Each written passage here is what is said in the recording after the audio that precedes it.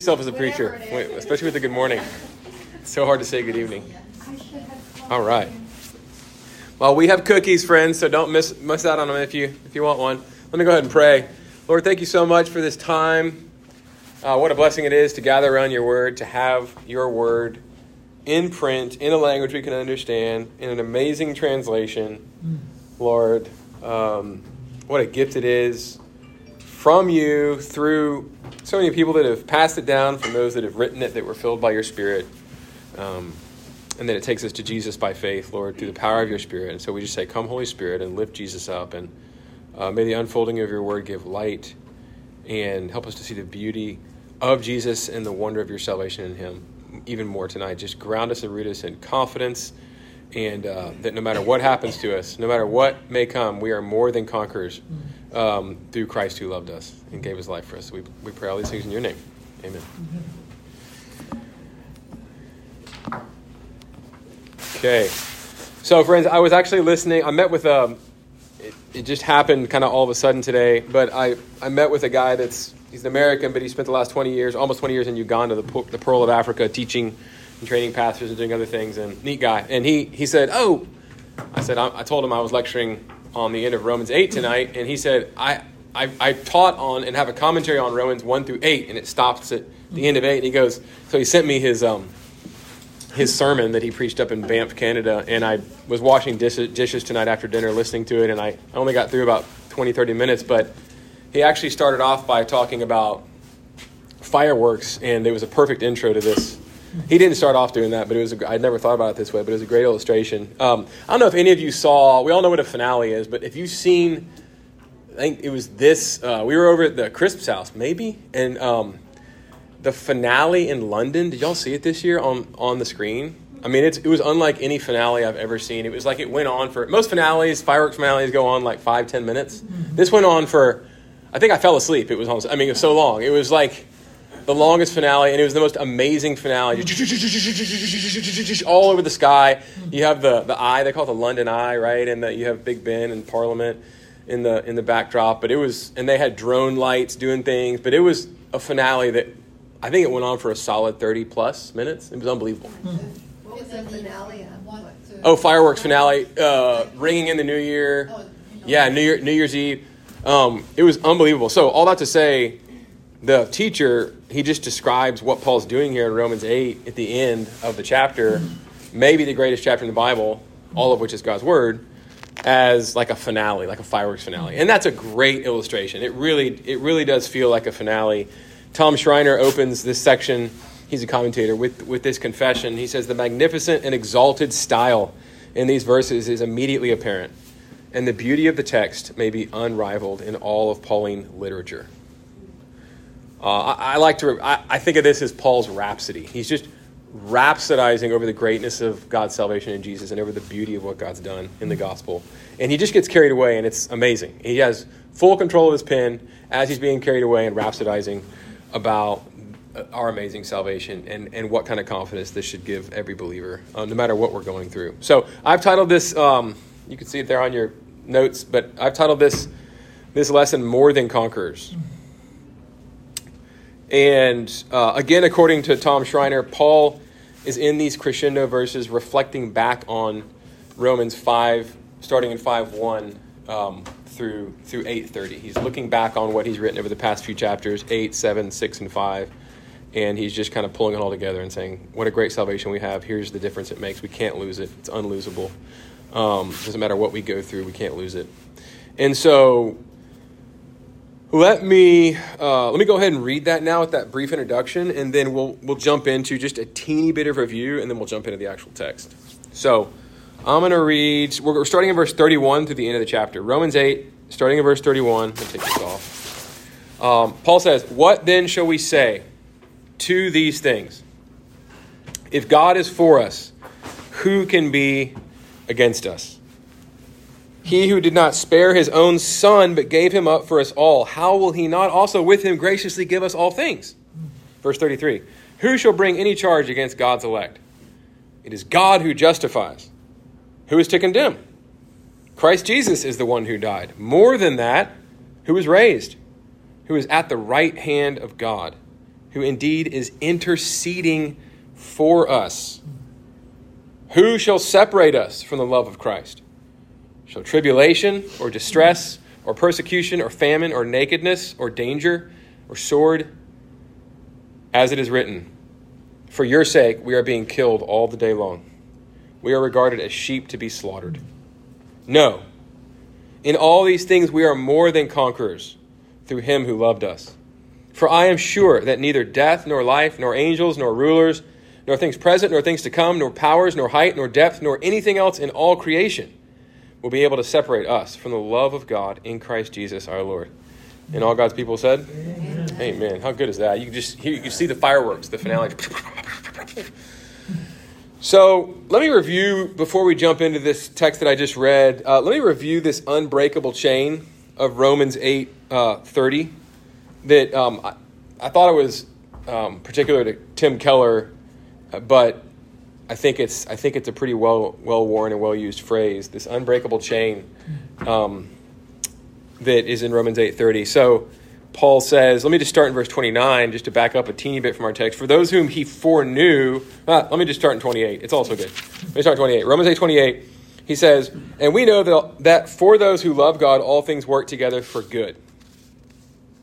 For those who are called according to his purpose. And then verse 29, for those whom he foreknew, he also predestined. And notice it's this glorious, unbreakable chain. For those whom he foreknew, he also predestined to be conformed to the image of his Son, in order that he might be the firstborn among many brothers. And those whom he predestined, he also called.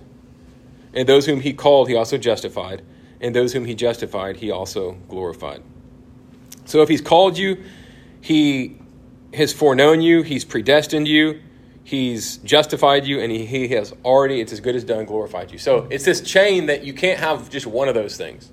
If you're justified, you've already been glorified. It's as good as done. If he's called you, he's predestined you, he's glorified you, you're justified. It's all of one piece, right? He'll always start what he finished. So it's just amazingly encouraging, unbreakable chain. And just briefly to glance through these, like sort of like a rock, skipping a rock across water, because we've already gone over them some, but last week. But let me just go over them briefly again, and then we'll jump into our text. So foreknew, right? Verse 29, for whom he foreknew, he also predestined. And we talked last week about how foreknew isn't, he knew that you're going to exist. Or even more than that, like he knew that you are going to, at some point, exist and choose to love him. That's not what this is saying. This is super clearly speaking in a relational sense. That's a very biblical. One of the things the number one interpretive rule for Scripture, and the fancy word for interpretive Scripture interpretation or text interpretation would be hermeneutics. So the number one hermeneutical or interpretive rule of the Scriptures is, does anyone know? Interpret Scripture with Scripture. With Scripture. Okay, so Scripture interprets Scripture, because if indeed it's God's word, which it claims to be, only God's word can interpret God's word. So that's the first thing we look to. And so we look immediately in the context, we look in the whole book, we look in, and then we look in the whole Bible. So throughout the Scriptures, this term foreknew, even in the Hebrew, in the Old Testament, in the Hebrew Bible, when God, not even when God, but we talked about this last week, but like when Abram knew his wife, Sarah, when Abram knew Sarai, when Abraham knew Sarah, it's talking obviously about such an intimate knowledge between man and wife, which is, by the way, it's a wonderfully elegant, deep and profound way of describing sex.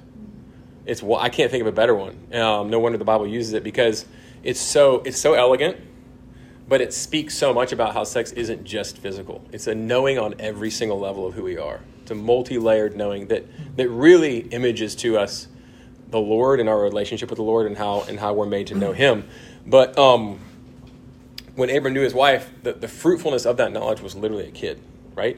And so, like Jesus, but it's also used of God for others, and in a negative way, like Jesus in Matthew 7, I think it's verse 23, those come to him and they claim to be his, and he says, some of the most terrifying words in Scripture, depart from me, I never knew you. Right? He's not using it's not a word of cognition.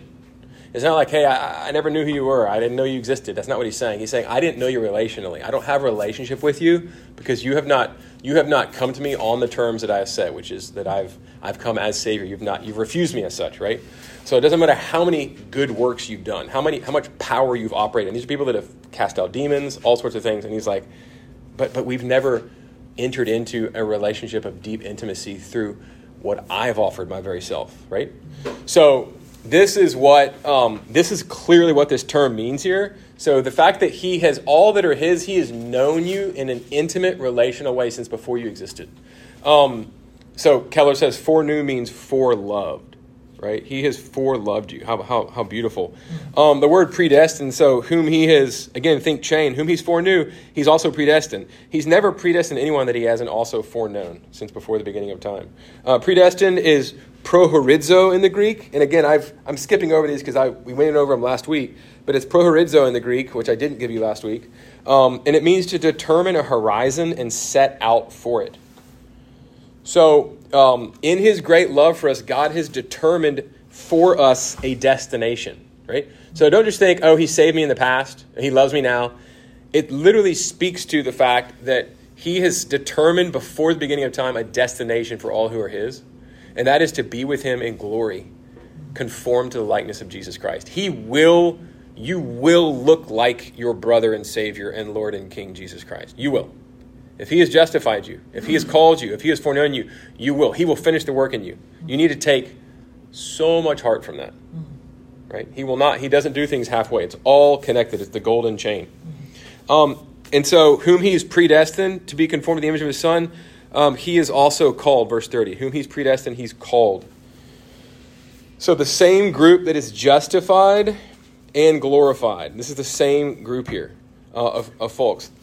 Keller points out that though Paul has preached to many people, those who respond with deep conviction do so because they have been chosen and called. He has, and those whom he predestined, he's also called, and those whom he's called, he has also justified. Notice all this is past tense, right? All this is past tense. And we've talked a lot about the word justified. A lot of this is review for Paul, but he's piling up these terms and he's chaining them together. To be justified is what? Let me ask the class. Let me ask you guys. What does it mean that God justifies us in Christ? Through faith. To be made right in his sight. And more specifically, to be declared right. It's a courtroom declaration of a status given. When the judge says not guilty, that doesn't change the composition of that person. It doesn't make them more good. Or when he says guilty, doesn't make them more bad. It's a declaration given by an authority. Justification is a forensic word, and in this specific sense, it's a declaration of being right with God. It happens instantaneously the minute someone trusts in Jesus, because what happens is by faith, his alien, right, outside righteousness, not yours, is conferred upon you. The word the theologian uses, it's imputed to you. It counts as if it were yours, just like Abraham's. Just like Abraham's when he trusted in God's promise and God's righteousness, not Abram's, was credited to Abram as if it were his. That's what happens to you when you're justified. You're declared righteous, not with your righteousness, with the very righteousness of God in Jesus Christ. He doesn't just take your sin. He gives you something extremely positive and perfect, his own righteousness. Wow. Okay, so that's a declaration of being right with God. Keller says, to be pronounced and treated by God as legally righteous and blameless because of the work of Christ in his life and death. So do you see how you cannot, that is your status. You are declared blameless with Jesus' own righteousness. So you can't mess that up. Now, your abhorrence of sin should grow. Your sin isn't good. It can shade your relationship with God, but it can never sever.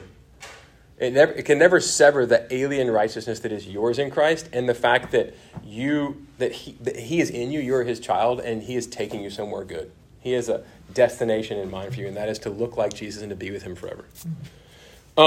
Glorified, finally. So, and those whom he justified, he also glorified. So those whom he has declared right, it happens instantly the minute you trust in Christ. He skips over sanctification here, which is like the process of the actually becoming more and more like Jesus. We're declared right instantly. But sanctification takes place over our lifetime, and it's fits and starts. But it's also just as much as the alien righteousness declared on you from Jesus. Sanctification is every bit as much from Jesus. Even though it happens over time, it's taken through our union with him by faith. All right? But he skips over that and he just says, you're glorified. If you're justified, if you're declared righteous instantly with his righteousness, the minute you trust in him, you will be glorified. But he doesn't say will be. We talked about this last week. He says glorified, past tense. And Lloyd Jones says the tense in the last word is amazing. He's talking the last word, he means this last word in the unbreakable chain. Glorified. The tense in this last word is amazing. It is the most daring anticipation of faith that even the New Testament contains. The most. Why? Why is it the most daring anticipation of faith that the New Testament contains? Just talk about the tense. What does glorified mean, and why is it so daring? Well, it's aorist, past, right? Yeah, it's past. That means it's completed for all.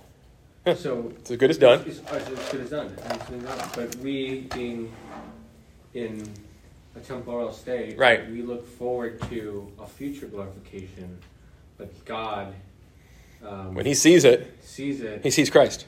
Yeah. Right? Who is at the right hand of the Father. He's at the right hand of the Father. He's glorified. He's finished. And glorified. Doesn't Paul in Ephesians say that we're seated in the heavenly places? In Ephesians 2. We're seated with Christ in the heavenlies. That's our reality. And that really ties into what Paul's saying here. Your reality is that you're seated with Christ in the heavenlies if indeed you have trusted Christ.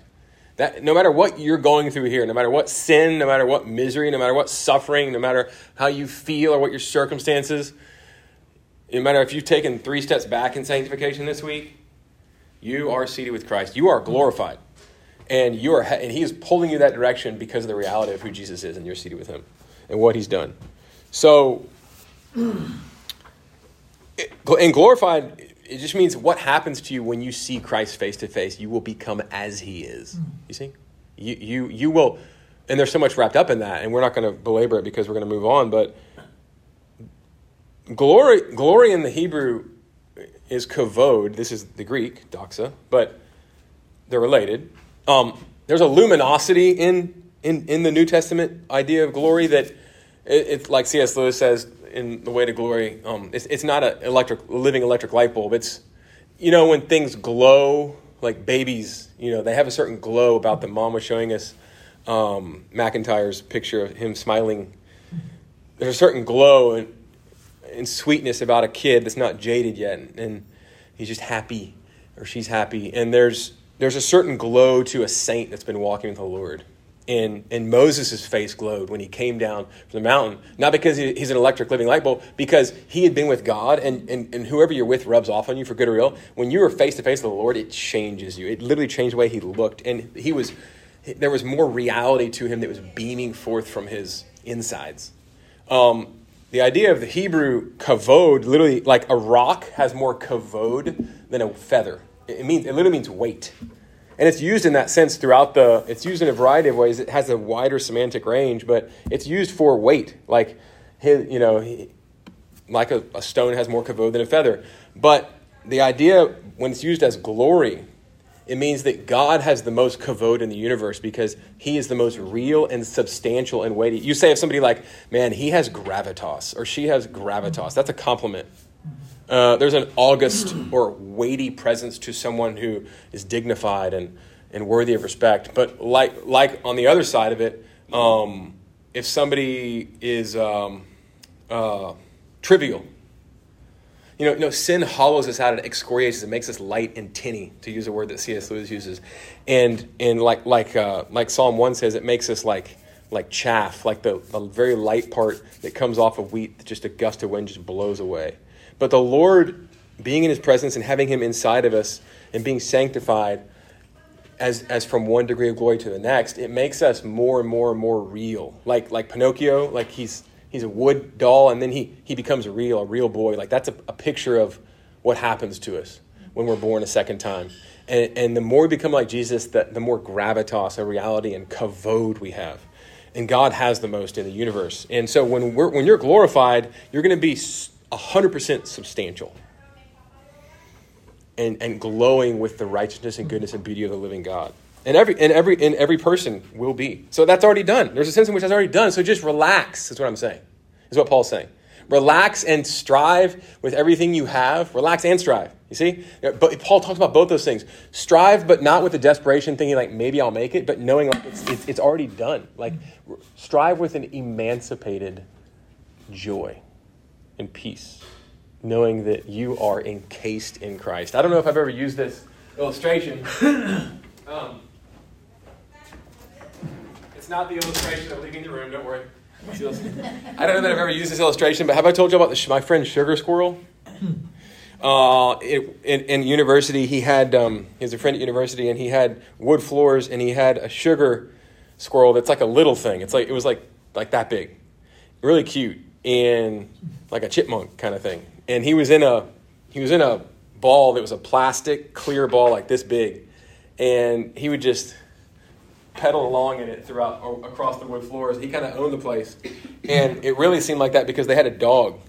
And the dog would be like, rrr, rrr, rrr. The little sugar squirrel drove the dog crazy. The dog would try to get at it, but he was just like, kind of like, is Jerry the mouse in Tom and Jerry? Yeah, kind of like Jerry with Tom, And because he was encased, he was totally protected. And that's a picture I get sometimes of how we're encased in Christ, And carry that through as Paul talks, because he's like, man, we could be in all sorts of trouble, but we're encased in Christ, and we're headed somewhere good. So in response, I went through that litany because in response to this, so we picked up in 31, but Paul's been moving. So in response to all these things and more since chapter 5, and really since chapter 1, Paul asked 5 questions. And those 5 questions are in, find them for me. They're in verses 31 through 35. Call them out starting in verse 31. Just read out the question starting in verse 31. What then shall we say?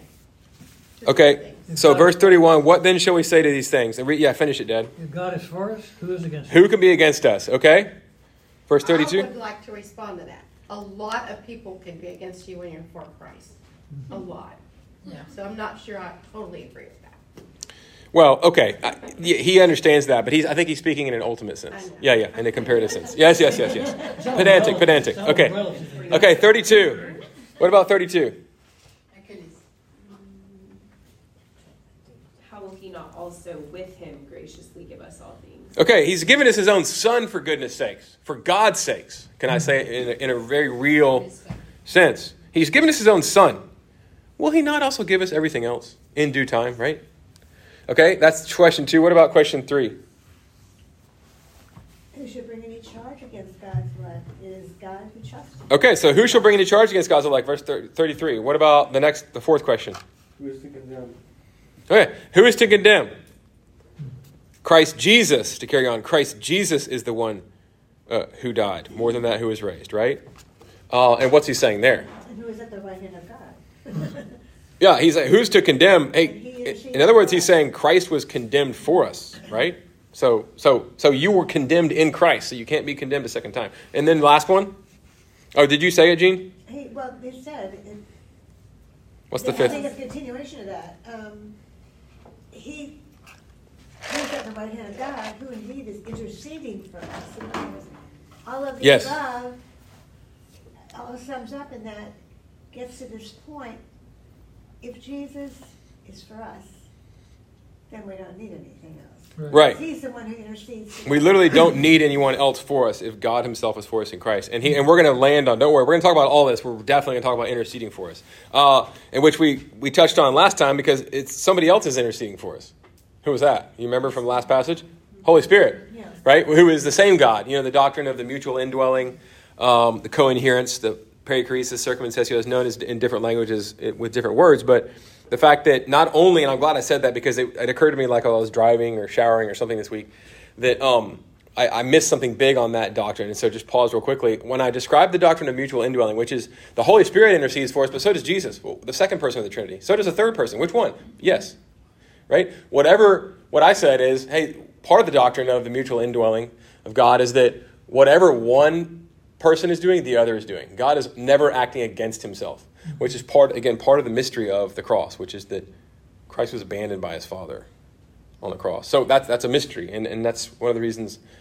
That's one of the reasons that it is such a mystery. But what I don't think, say is that one of the precious things about the doctrine, maybe the heart of the doctrine of co-inherence or mutual indwelling, is that not only does God act in concert in his persons, whatever the Spirit is doing, the Father and the Son are doing, and et cetera, that also co-inherence, mutual indwelling, that the Son and the Father are in the Spirit. The Spirit and the Father are in the Son. The Son and the Spirit are in the Father. There is, and you can see a lot of that in John 17 when Jesus says, "Just as you are in me and I are in you, Father, and I am in you, Father, so may they be in us."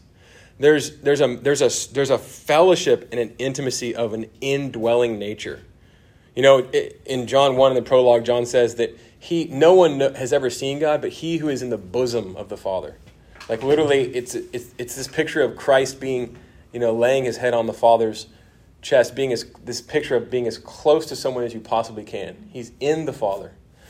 He has made him known. He has made him fully known, right? So, all that to say, we've identified the 5 questions.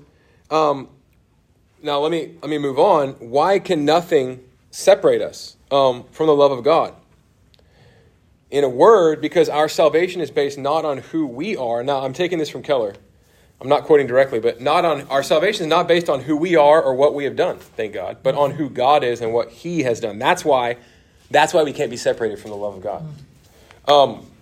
Keller, now I am directly quoting Keller. He says, because God loves us simply because of his choice, not because of anything. And we're going to get much more to this in the next 2 weeks in Romans 9. He loves us simply because of his choice. Let this humble you. Let this sink in. Not because of anything in us. God did not see something beautiful in Cheryl or Taylor. I could go around the room and say, man, that is a stellar person. I'm going to. Now, that sounds kind of nice. It strokes my ego a little bit until I think, wait a minute, what if I lose that? Yeah. What if I sin? It puts me on extremely shaky ground salvifically, and that's not true. It's based on God. Salvation is based on God, from God alone. So we can't lose it. Because God loves us simply because of his choice, not because of anything in us, and he says, which may change, nor anything around us, which may change.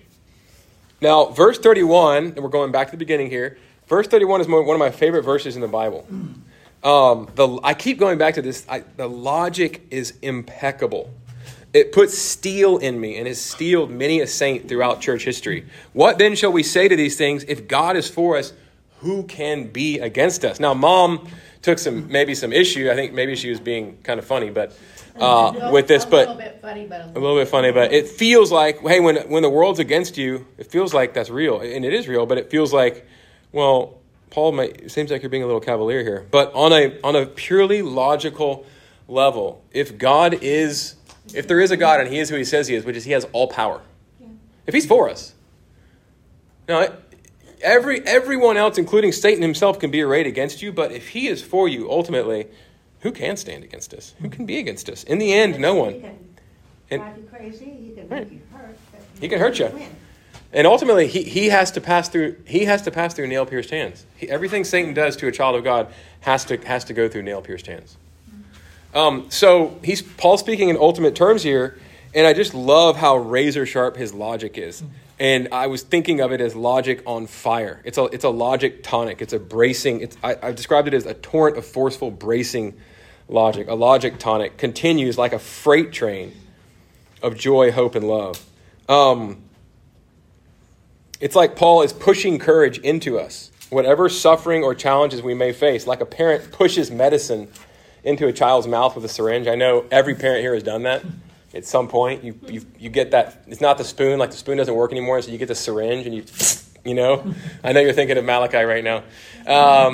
Eat it up, savor it, dwell on it, memorize it, stand on it, build your life on it. This is verbal courage and it's logic on fire. What shall we say then to these things? If God is for us, who can be against us?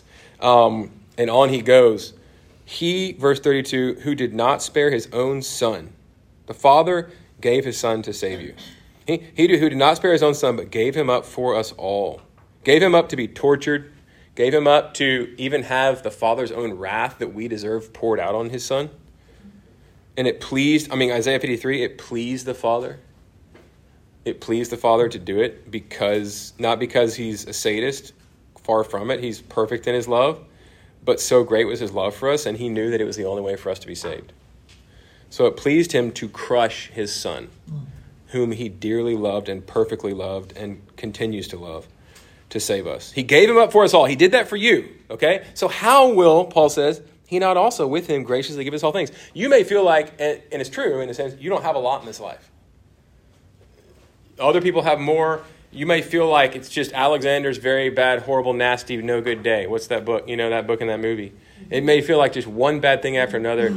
But if God has given you his own son in Christ, and he has treated Christ the way that we deserve to be treated, and he has given you this whole chain of things that are still future, but they're as good as done because they're in Christ. So they might as well just be put in the past tense. If he has given you his very son and secured your salvation, hey, actually, you've already gotten Christ. It's a deposit on the fact that you're going to get everything else besides. You know? What is that proverb that says, trust in the Lord with all of your heart and lean not on your understanding, all your ways acknowledge him and he will direct your paths. That's not what I'm thinking of. It's, I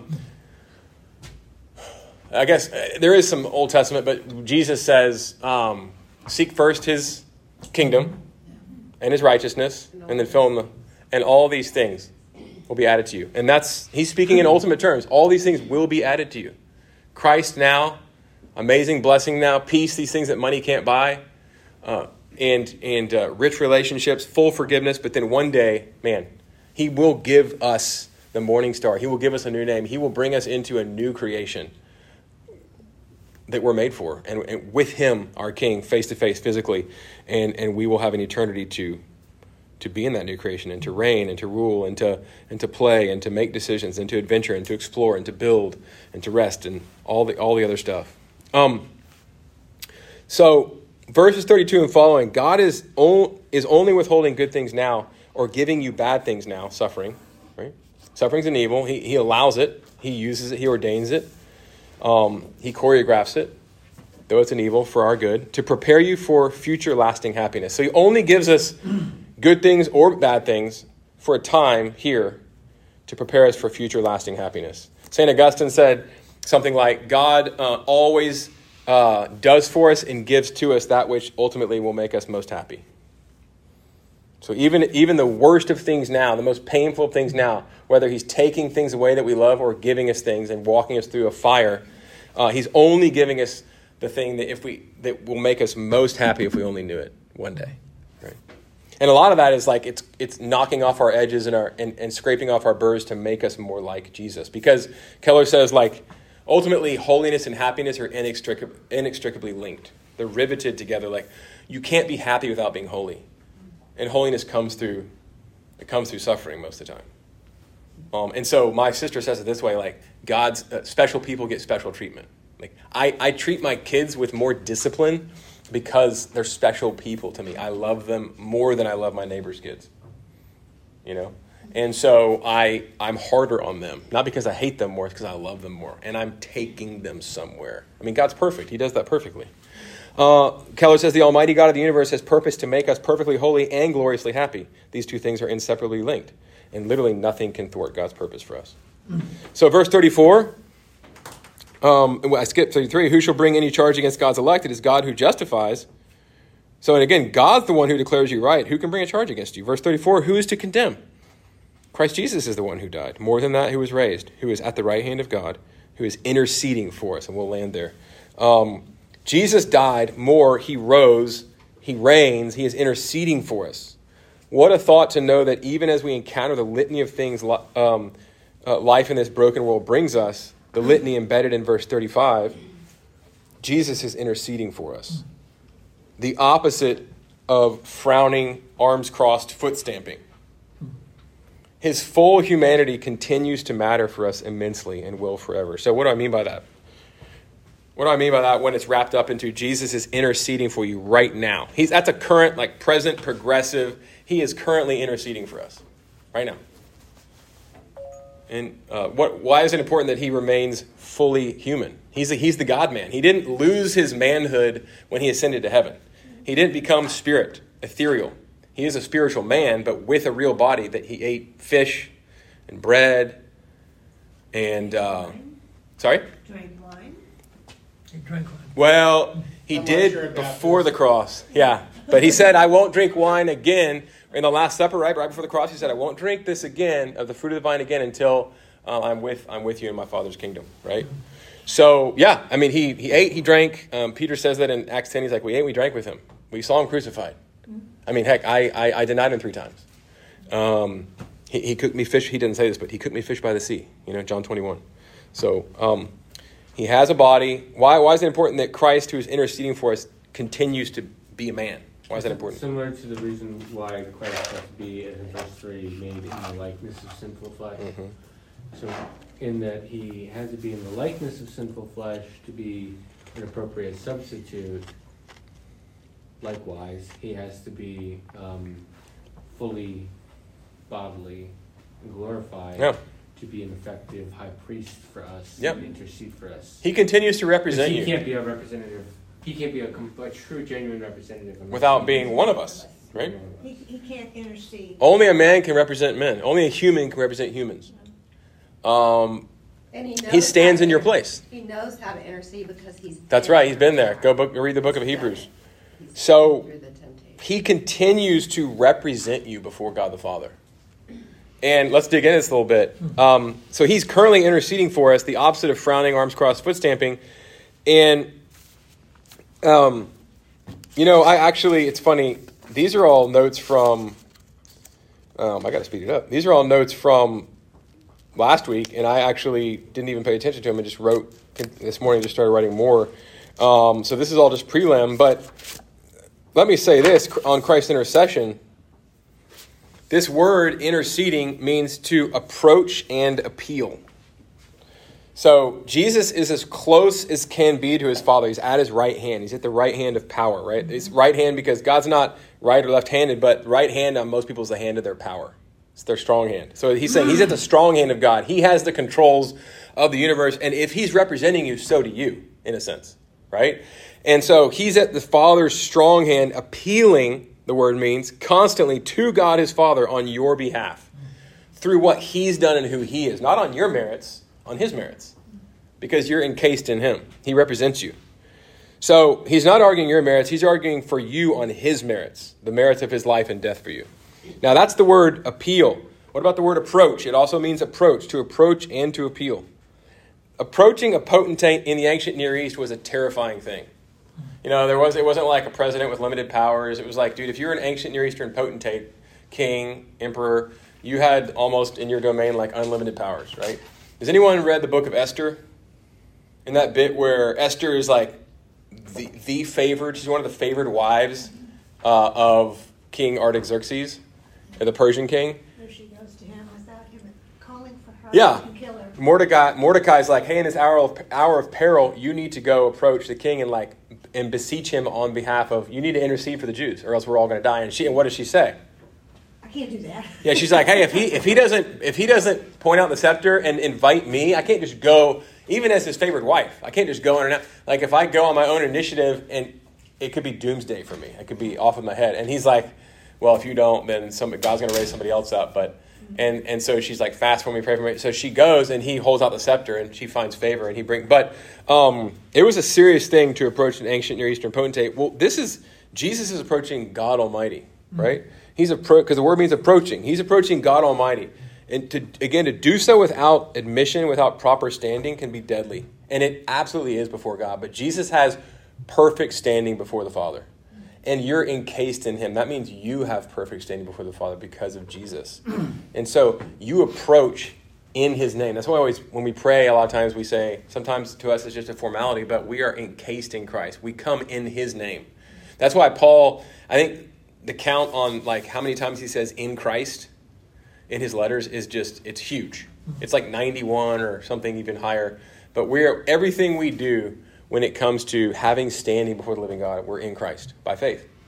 And so he approaches for us. We approach in him. He appeals based on his merits. He appeals for you based on his merits, not yours. Because the Father loves his Son. Right. It's like a good son coming to his Father And you are now adopted in Jesus. You now have his standing. You don't have some other standing. You have the very standing of Jesus Christ, right? He's paid the bill. And he's given us his own righteousness. Okay, I have some things here, and maybe I'll keep this up. But, so let me look here and see what I want to hit on before we move on. As I pause for just a few seconds, look over what we've gone over. Any comments, any questions? Can I just make a point about that? You cited John something where Jesus says, I'm in the Father and you're in me. Yeah, John 1:18, yeah. Or no, John 17, yeah. And John 14:20 pretty much says the same thing. And, it's easy just to glaze over it and not really think about what it means. So I drew it out. And Jesus says, I'm in my Father and you in me and I in you. That's what it looks like. This is us, this squirrely looking line here. We've got the Father and Jesus outside of us and Jesus in us. Mm-hmm. We're surrounded. We are encased. That's the picture. Yeah, we're indwelt and surrounded. Right there. By the triune God. I've glazed over that verse so many times. So good. Write that out. Well, it's very sing-song. So I think you get caught up in the pentameter of the words rather than the actual meaning. Because I understand what you're saying, because I've read that so many times that it just, da-da-da-da, it just sort of. Well, you just don't think about what it really looks like or means. It looks like every high school biology. Yeah, I was thinking that. Like a bullseye / a biology textbook. Yeah, illustration. It's for you. That's for you. But I like the bad things happening. I mean, I don't like those things, of course. Those instead in life where it's a turmoil and there is storm, but he's coming with me through them. He's coming, with you. And that's right. He's with you through them, and he's using them because of his cross. Think about the worst thing ever in history, the cross. We crucified God. It was the ultimate train wreck in the cosmos, and he used that for the ultimate good, to open up salvation for anyone who comes to him. So he's expert in, because of the cross, he's expert in using every bad thing you're going through. He's putting you through because he loves you. And it's not being wasted. It's not just like, hey, I'm going to get you through this. Hey, this isn't going to steal your salvation. It's like, no, I'm using this. I'm using this to make you more like Jesus, to make you more like me, to make you more like my son, right? Which is really the most loving thing he can do for us, is to make us like Christ. Anything. A parent who lets their child run wild is doing them no favors. You have to be good. That's what we need to become Christ-like, is all that. All that. So, suffering. Before moving past intercession at the end of verse 34 and on to verse 35 and following to a close, let me just spend a couple minutes on verses 33 through 34 as I look at this other part of my notes here. In 33 and 34, where Paul says, who shall bring any charge against God's elect? It is God who justifies. And then who is to condemn? And he goes on. Paul is circling back to our justification, our standing before God, which we've talked about and which he's talked about. If God is the one who justifies us, then who can condemn us, Paul says. The answer to this rhetorical question is no one. Absolutely no one. No one and no thing. No spirit. What is Satan? Ha-Satan in the Hebrew, Satan, what does it mean? Adversary. Yeah, adversary or accuser. His job, he loves to accuse us. And he can bring up all sorts of, he knows of sins that you committed that you've forgotten about. You didn't even know were sins. He knows. And he will bring them all up. The only standing you have, and it is a sufficient standing to shut him up, is that you are standing on the merits and righteousness of the living God in Christ Jesus. And that's Martin Luther, I wish I had it here, the reformer had a great quote about he was feeling accused by Satan and probably being accused by the very Satan for the work he was doing. And he said, yes, what of it? Everything you say is true and much more besides. You've left out a few things, buddy. But I'm not pleading on my own righteousness. I'm pleading on the very righteousness of Christ and his merits. That's our foundation. So if God's not going to condemn us because Jesus has been condemned in your place, remember, he wasn't just putting lipstick on a pig. He was killing the old you. It's gone. It's dead. And so to raise to life a new man in Christ or a new woman, no one can condemn us if we're in Christ. No condemnation ultimately sticks to us if it is God who justifies us. His verdict is ultimate and final. In verse 34, Paul is circling back to Romans 4:25, where he says, he says, Christ Jesus is the one who died and more, who was raised. Now, so what I mean by that is in Romans 4:25, he says he was crucified for our, I don't know if the word is sins. Let me just go ahead and read it. Right? Jesus Christ, why was he killed? Was he killed because of his record? Because of something he'd done? No. He was delivered up, verse 25 of Romans 4, for our trespasses. So that's why he was killed. Why was he hanging there on the cross? Because of what I did. He was dying for me. And he was raised for our justification. In other words, you can say the word because of. He was raised because of our justification. In other words, because his death makes me just before God, because he's fully paid for all my wrongdoing, he was raised. In other words, when he was raised, it was sign and proof that God had accepted Christ's payment for you and that you have been declared righteous. That his resurrection is a guaranteed proof of the emancipation and the right standing of anyone who looks to Jesus Christ for their salvation. He's resurrected. The tomb is empty. It's a guarantee. You can hang on to that. So Paul says here in this verse in Romans 8:34, Christ Jesus is the one who died and more who was raised. So more than died, he was raised. So two things on that. He died for a reason. Not only to forgive, but to make all things new. He didn't just die to pay for our sins. He died to be the first fruit of a new humanity in a new creation that's free from sin and death, the way God intended it to be. Right? He died to rise. And if he died for you, he's also risen for you. You're going to where he is. And indeed, the resurrected Christ is already in you. The Holy Spirit's the down payment of that. So he not only did he die to forgive, but to make all things new, Revelation 21. To make all things sad come untrue, to quote Tolkien. Jesus didn't just die to take bad away. We talked about this, to expiate. That's the theological word for to wipe clean.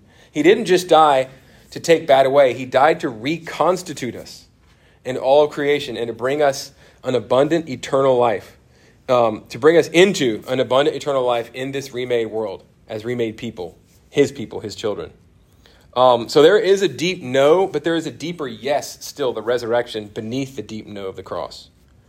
So secondly, though, his resurrection is proof that God accepted his condemnation, as I said, in your place. Right? So when Christ was raised, it meant that God said, oh, his death counts for Gene.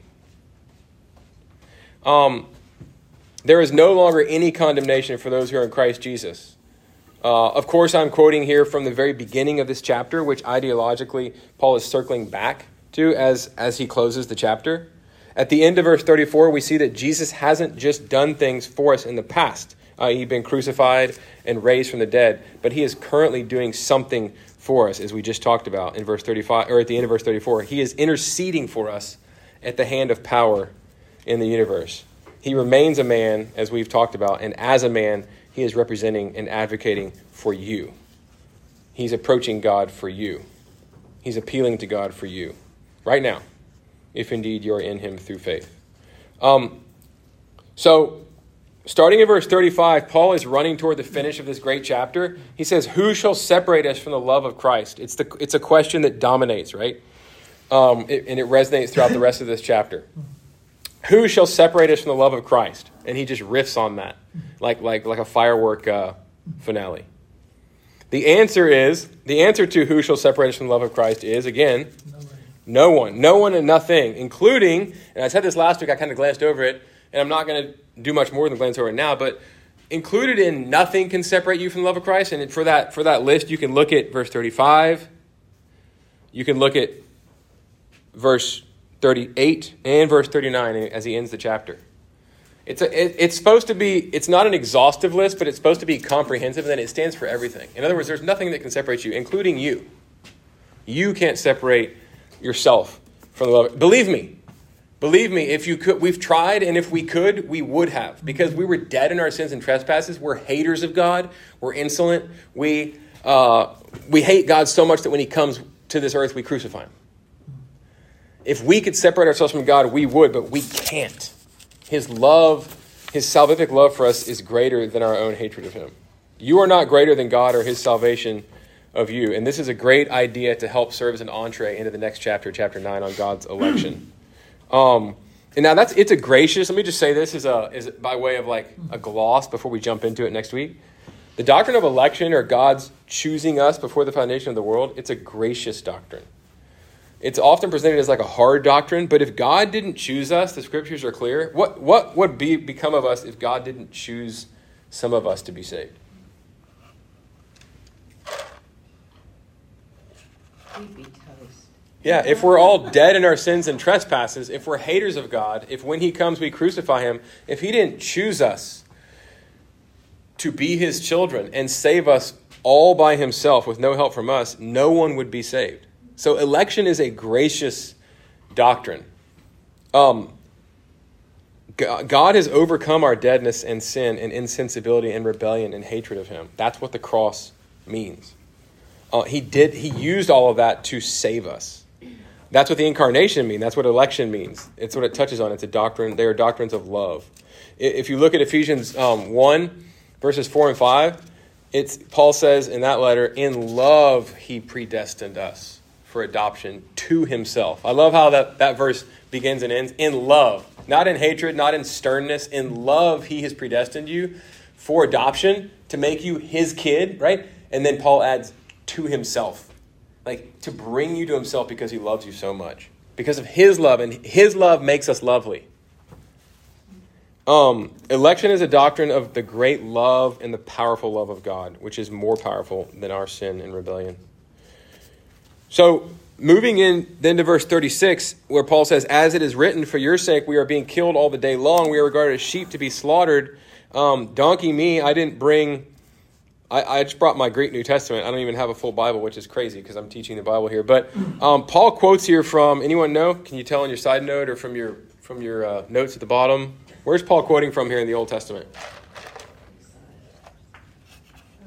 It says Psalm 44. Okay, so Psalm 44, I think is it verse 22? 22. Yeah. For your sake we are being killed all the day long as sheep to be slaughtered. So actually, I might steal Jordan's Bible since he's not here. Just briefly, I'll give it back to him, I promise. He's going to wonder why it's not on Romans. So, in Psalm 44, it really helps when the New Testament authors quote from the Old Testament, go back to the Old Testament and read around it. This context here in this psalm is super important. It opens this up. This context is, can anyone tell from just glancing at the psalm what the context of the psalm is?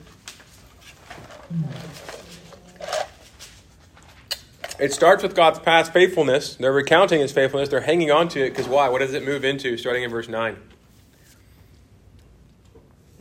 God's rejected them. They feel like God's rejected them. This is a people in exile. The context is God's people, Israel, bitterly crying out to him for having let their foes defeat and exile them. That's 9 through 16, especially verse 11. Verse 11 says, you have made us like sheep for slaughter and have scattered us among the nations. The bit Paul quotes is embedded in this lament. There is hope here, but it is awash in feeling abandoned by God. Help us, God. Indeed, the very next verse in the psalm after the one that Paul quotes is this. Awake, why are you sleeping, Lord? Rouse yourself. Do not reject us forever. And then the psalmist goes on, why do you hide your face? Why do you forget our affliction and oppression? It feels like God has forgotten them. Do you ever feel like that? Like, man, God, you've completely forgotten me. One verse later, this plea so pregnant with meaning in light of the cross. Redeem us for the sake of your steadfast love. And that actually closes the psalm. Who would have thought that God would so resoundingly respond to these desperate cries for redemption, for his intervention, so as to become a man and allow himself to be put to death on a cross to bear the sins of his people? So what Paul does here is he takes this statement about being slaughtered like sheep and he sees it imbued with hope rather than hopelessness or near despair because of what Christ has done. And the reason he can do that is the reason that we can do that, because the people of Israel in exile, they were on the backside of the cross. They had no idea, even though it was prophesied in their Bibles, like that God would so not abandon them that he would become one of them, enter into our pain and misery, and endure the wrath of God for us, and become our own sin, and be tortured and tormented in our place on the cross. And so when they cry out for redemption, they're hanging on by their fingernails. But they're crying out to the same God who would willingly be placarded on a Roman cross for them. And so Paul knows that. And so rather than, he takes from that verse, but with all of the hope that the cross gives to us and the resurrection, and rather than being like, hey, we're suffering like sheep to be slaughtered, he's seen that God himself chose to be. He came as a sheep to be slaughtered himself. And so rather than suffering and going, man, God, it seems like you're angry with us, you've forgotten us, because of what Jesus has done, Paul can say with that same verse, no, in all these things we are more than conquerors. In all these things we are more than conquerors, Paul says, through him who loved us. And look at the way that he loved us. And what is Paul saying? He could have said, I think we talked on this last week briefly. He could have said, through him who loves us. Why is it in the past tense? What's he referring to? In all these things we are more than conquerors through him who loved us. Past tense. What's he? When he hung on the cross. Yeah, he's referring to the cross, and he's saying, he who has written this letter, he's written this book to the Roman church. Go back to Romans 1:17. His very thesis for the book is, what does the gospel show us? It shows us the righteousness of God. It shows us how he takes sin deadly seriously, and it all has to be paid for. And so he came and paid for it himself. That is the thesis of the book. But at the same time, he's saying, but the cross also shows us the love of God. The great love of God. And so Paul can say, no amount of pain or sin or no amount of pain or suffering or even our own sin can it not separate us from God, but it cannot make me think. Paul was shipwrecked. He was beaten. He was left for dead. He was stoned so bad multiple times outside of the city that people stoning him, by the way, they were stoning him to death. It was execution. They were so convinced he was dead that they walked away.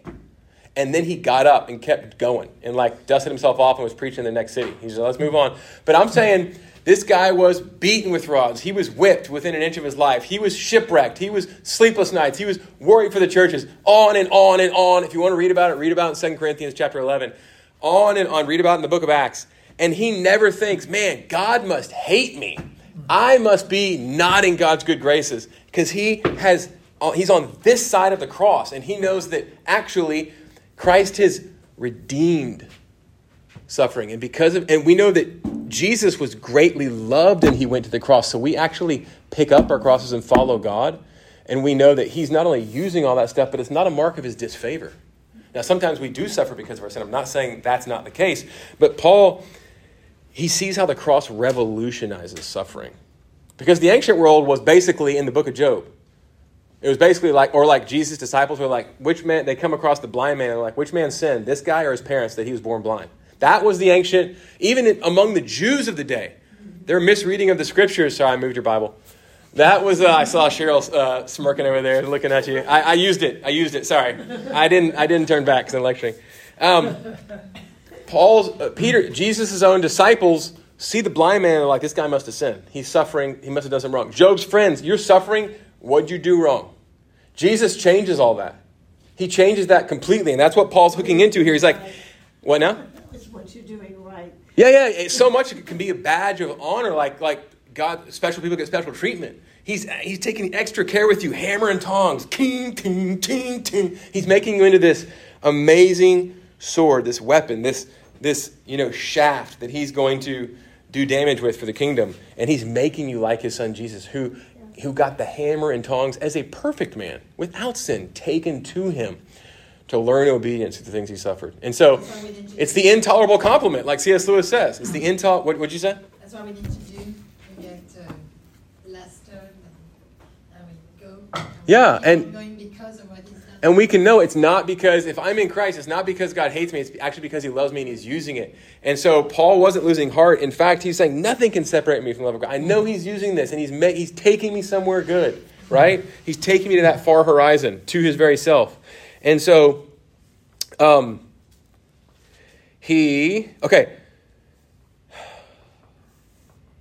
So therefore, let me just read this. Paul takes this statement about being slaughtered like sheep and sees it imbued with hope rather than hopelessness.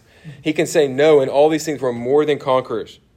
And I've already said this. So let me find my place. So God, he says, in all things we're more than conquerors through him who loved us. He's pointing to the cross. He loves us still, but Paul is accentuating the way that he loved us once for all in that real event in the past, in time and in space and time. On the cross, he displayed for all the world to see his perfect love. What does Romans 3, verse 24 or 25 say? God the Father put forward. He put forward his Son. He demonstrated his own love for us, and he put forward his own Son. He placarded him for the world to see. In perfect love, for all the world to see, he put forth his Son. To die in our place, to bear the Father's wrath in our place, to become our sin. So for all who come to him by faith and allow him to wrap his nail-scarred hands, around them in his invincible love. Because God himself has suffered and died for us, our being slaughtered for his sake no longer seems senseless.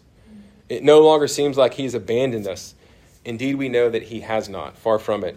He's come to be with us forever. In verse 37, Paul takes us up a notch, even by saying, not only can we not be separated from Christ, but we are more than conquerors. Takes it up a notch. Through him who loved us. Actually, not only can our suffering not take us away from Jesus, can not take away our salvation, who is Jesus himself, but they actually mean that we conquer. And that we more than conquer. Wow. That's amazing. So he's flipping this whole ancient idea of if you're suffering, God must be mad at you on his head. Because of the cross, because of the incarnation. Jesus tells us, he turns that inside out. Again, I'm not commenting on the fact that sometimes we do suffer for our sin. But hey, if we're in Christ, even that God will use. Remember Romans 8:28. Even that God will use for your good. For those who love him, because he loves you and he has called you according to his purpose. Let me wind down with a few things. Meditating on verses 38 and 39 that close this glorious chapter. Our only conclusion can be that God's love must then be the most powerful thing in existence. This is what the cross shows us. This in a book devoted to the proposition that, like I said, that the gospel preeminently shows us God's righteousness. At the same time, it shows us his great, invincible love for the elect.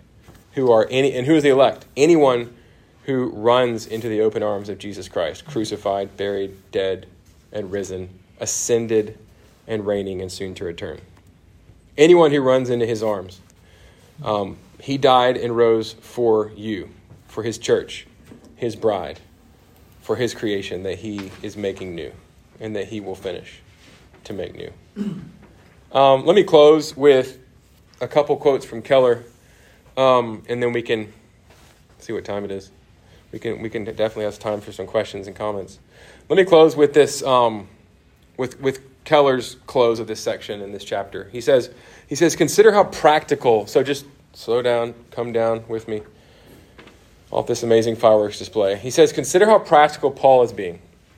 And again, he's moving us back to what I started with, which is like this logic on fire. Like, who can condemn us? If Jesus was condemned for us, God's for us, who can be against us? This is this razor-sharp logic, right? No matter, you need to hang on to that logic and meditate on it no matter what you're going through, right? It's the logic of Christ for you. No matter what you're going through, Christ for me means if God's not for me, nobody can be. Consider how practical Paul's being. He is saying, friend, have you been called? Have you found the gospel coming home to your soul with power? Have you asked God to justify you? Fine. Now realize this.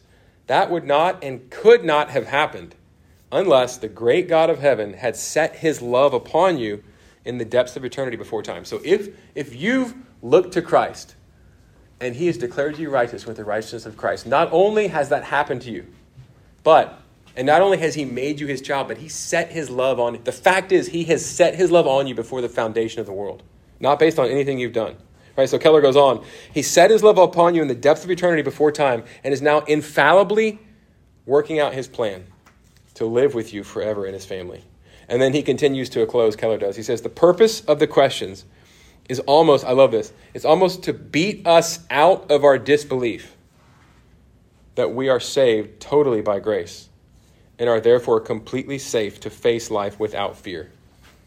It is incredible, relentless, intense logic. I came across this at the end of my time, just at the end of today. I had already, at the beginning of the time, gone, I love the logic of this. Keller says the same thing. It's unavoidable. It is incredible, relentless, intense logic, Keller says. It is what Lloyd Jones called logic on fire. Paul is saying, think. I'm closing with this, and this is so good, y'all. So stay with me. Think. Are you afraid? 8 verse 31. You aren't thinking.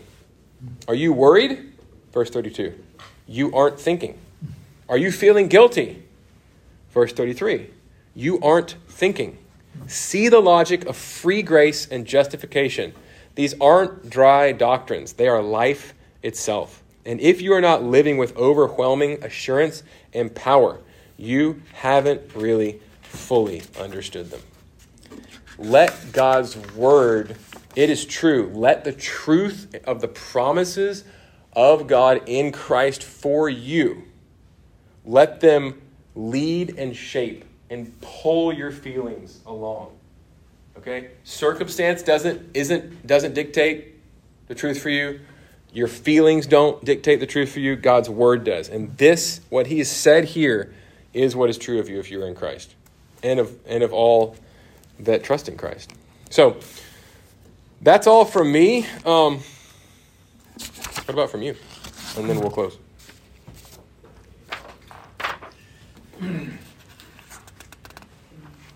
Just overwhelmingly powerful.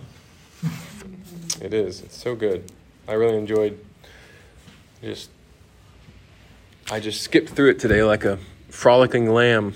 I was reminded of the verse in 2 Corinthians 3:18 that says, and we all with unveiled face, beholding the glory of the Lord, are being transformed into the same image from one degree of glory to another. It's a wonderful verse. Can you read it one more time, Rachel? What's that? 2 Corinthians 3:18. And we all with unveiled face, beholding the glory of the Lord, are being transformed into the same image from one degree of glory to another. So, okay, what's the salvific sort of, in the Ordo Salutis, we're called, we're foreknown, we're called, we're predestined, and we're justified, we're, I could say, sanctified, glorified. What bit in the last part of that verse is Paul putting his finger on here? We're being transformed from one degree of glory to the next. What is that? What's happening there? Is that justification? Sanctification. Sanctification, right? Now let's back up to the first part of that verse when he says we are all with unveiled faces, right? And what is it, Rachel? We're all with unveiled faces. To Moses? Yeah. What's he tying back to? That's right. He's speaking to the Corinthian church. Well, maybe, but I'm more talking about what's he alluding to in the Hebrew Bible here, right? Into Christ. When Moses would talk to God, and then he came down from the mountain, his face was shiny. Like he had to wear a veil so they wouldn't scare everybody. Well, the reason why I said justification, which maybe is not right. Yeah. The reason why it came up is, no quarrel with in my mind, is because it refers to our ability to stand before God and see him. Big time. That's very true. I see your tie-in. And so, yep, totally. That's what justification does. Absolutely. So, you're 100% right. Thanks for clarifying that. So, Rachel, can you read that first part again? We all with unveiled face, beholding the glory of the Lord? Beholding the glory of the Lord, are being transformed. Into the same image. So, yeah, Paul. One of the things that Paul's doing is he's alluding to something that every Jew knew, right? And something that Christians, as they began to read the Hebrew Bible, also became familiar with, and that is what Mom just said, which is that when Moses, not only when he met on the mountain with God and came down with glowing, and people were terrified, and he had to put a veil over his face, but also when he would go into the tent of meeting and meet with the Lord, the law says that he would meet with God as a friend does face to face.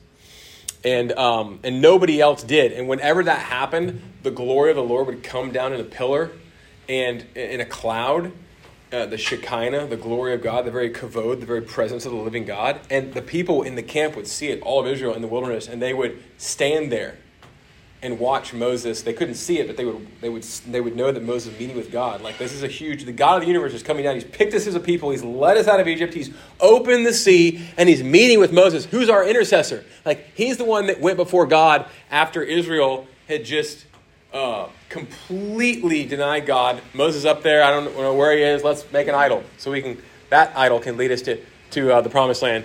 They've completely turned their faces, and Moses goes up and he goes, hey, whoa, God's like, get out. Literally, God goes, get out of my way. Let me at them. Your people have done this. He uses that language. Your people, when your kid's naughty and I'm like, hey, Robin, your daughter, you just did this. Like, I'm basically like disowning. I'm not, but the language, and God's not disowning either, but he's using that language for a reason. He's furious with a righteous fury. And what does Moses do? He intercedes, which I'm looking at the text tomorrow. Tomorrow's my sermon day, but I'm preaching on the bit where Abram intercedes for Sodom and Gomorrah, right? And so that's a lesson on interceding prayer, intercessory prayer. But I'll say Moses steps, as it were, in between God and the people and goes, they don't deserve it, but he goes, hey, whoa. Remember all the promises you made? Remember how you brought us out of Egypt? Remember how all the nations are watching? And he uses logic and he uses reason and argumentation like any good attorney would. And then, so he's being an attorney before God. He's advocating, just like Christ advocates for us. And then he's like, okay, look, spare us. But I'm out of arguments. But if you don't, how about you just take me instead? Just he goes, blot my name out of the book of life. I can't imagine. And actually our first text next week in Romans 9, it wasn't intentional because I'm riffing off of something Rachel just read in 2 Corinthians 3:18. But basically in the next passage that begins Romans 9, Paul takes that position with Israel. And he says, essentially, and we'll get here next week, he basically says, I love my countrymen so much that if I could go to hell in their place, if it meant they would know God and be saved, I would do it. So great has Paul's love become. And so in that sense, he's that's Christ in Paul, because that is what Christ did for us, right?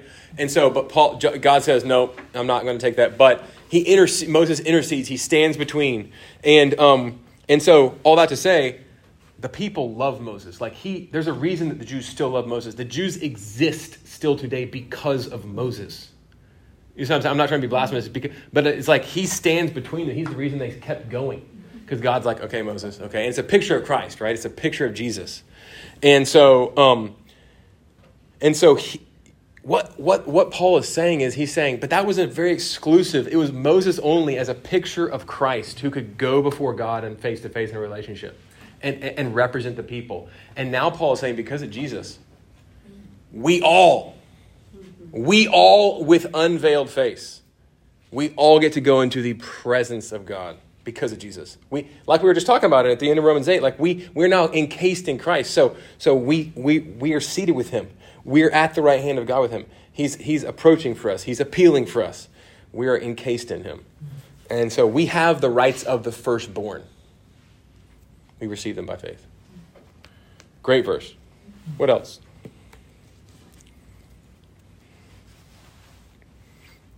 I think just, as we go through life, sometimes we do get, we forget. We forget the promises of God.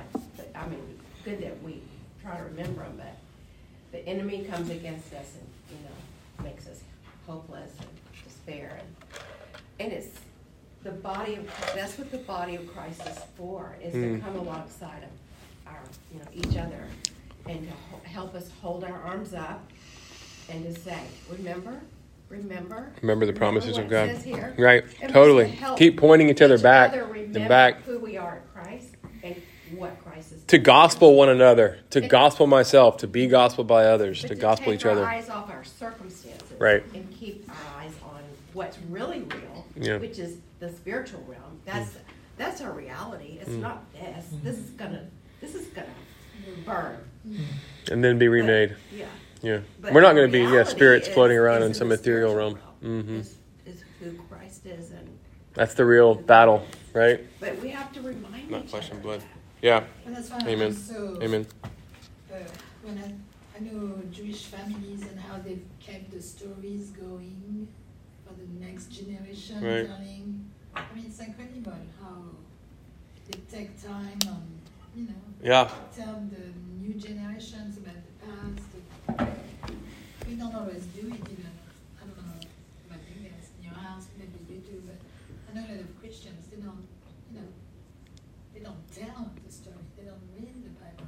And that's really what it is, isn't it, Laurence? It's the story. We were going over this in our new member class on having lunch on Sunday after worship, and just reminding that, like, hey, the shortest form that I've heard of the gospel is God saves sinners. That's J.I. Packer, like 3 words. If you're forgetting, if you need an elevator speech or you're talking to your cashier, like, God saves sinners. He did it in Jesus. He took the punishment we all deserve. Like, he's made a way to go. Boom.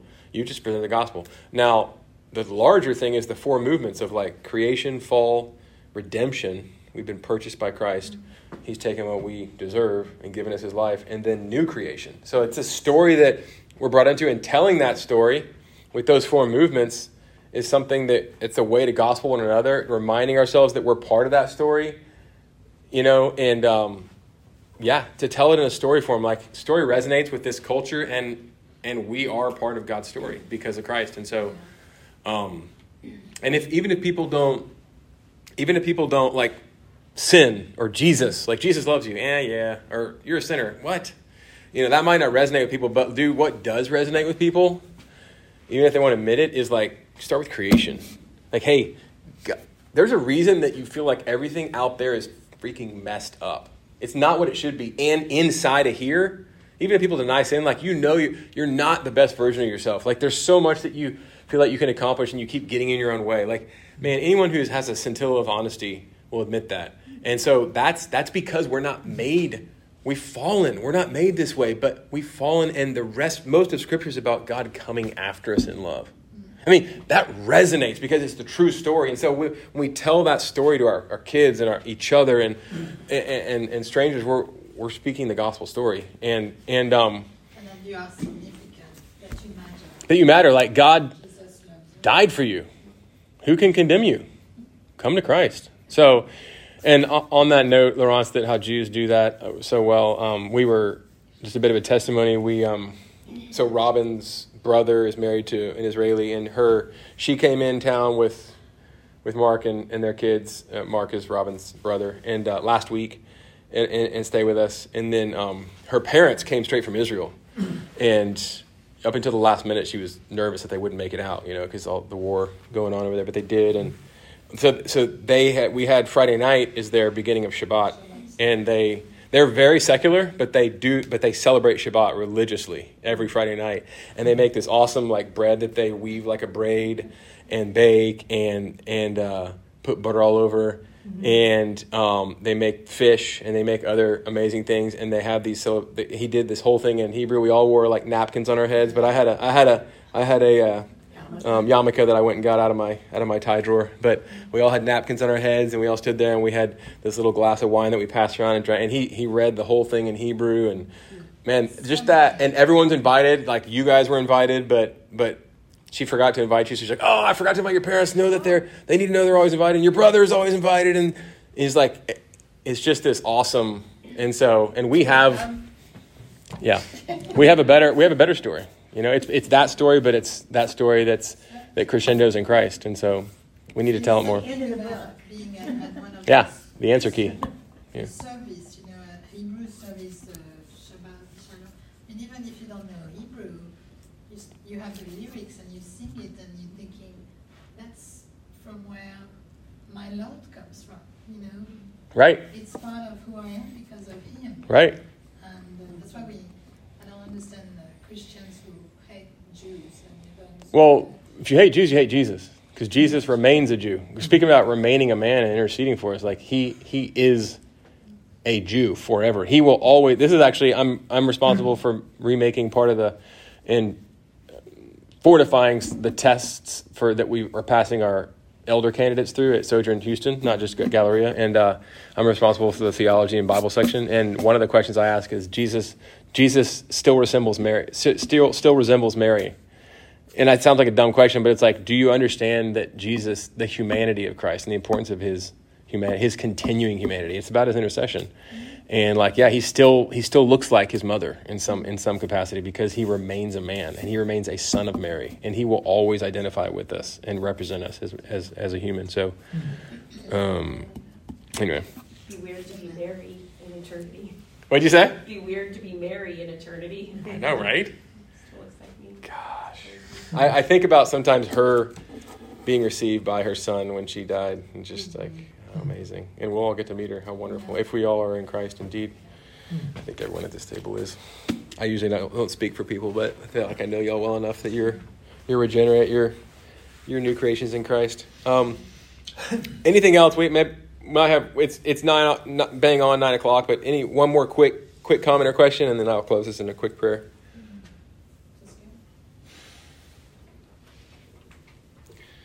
Well, okay, next week is a deep dive into, I think it's a chapter that John Piper spent like 7 or 9 years on. He wrote a book called The Justification of God. It's a monograph. I've got it. I'll peek into it. Yeah. Yes. I think he did his PhD in Germany on it, but let me pray. I won't spend 7 years on it. I'll spend 2 weeks. Lord, thank you for, in some ways, the deep dive. In some ways, just getting across the surface of this amazing bit of your word. Thank you for your word. Thank you for Jesus. Thank you for that Jesus is the perfect articulation of who you are, the absolute perfect. When we see his arms outstretched on the cross and his tender love and his rebuke of the haughty, but yet dying for them, we see your very heart. In the face of Jesus Christ, we see your glory, Lord. And so let us behold him. Let us meditate on and memorize and think about and talk about this scripture that we just went over. Romans, your word, the gospel story. May we be obsessed with it increasingly, because we're increasingly obsessed, as Paul was, and rhapsodizing about Jesus Christ and his beauty and the beauty of how you saved us in him. So if we're about anything, would we be about that, Lord? If we're cheering people that cheer at games and other things, would we cheer and weep over what you've done for us in your Son, and tell others? And I pray in Jesus' name. Amen.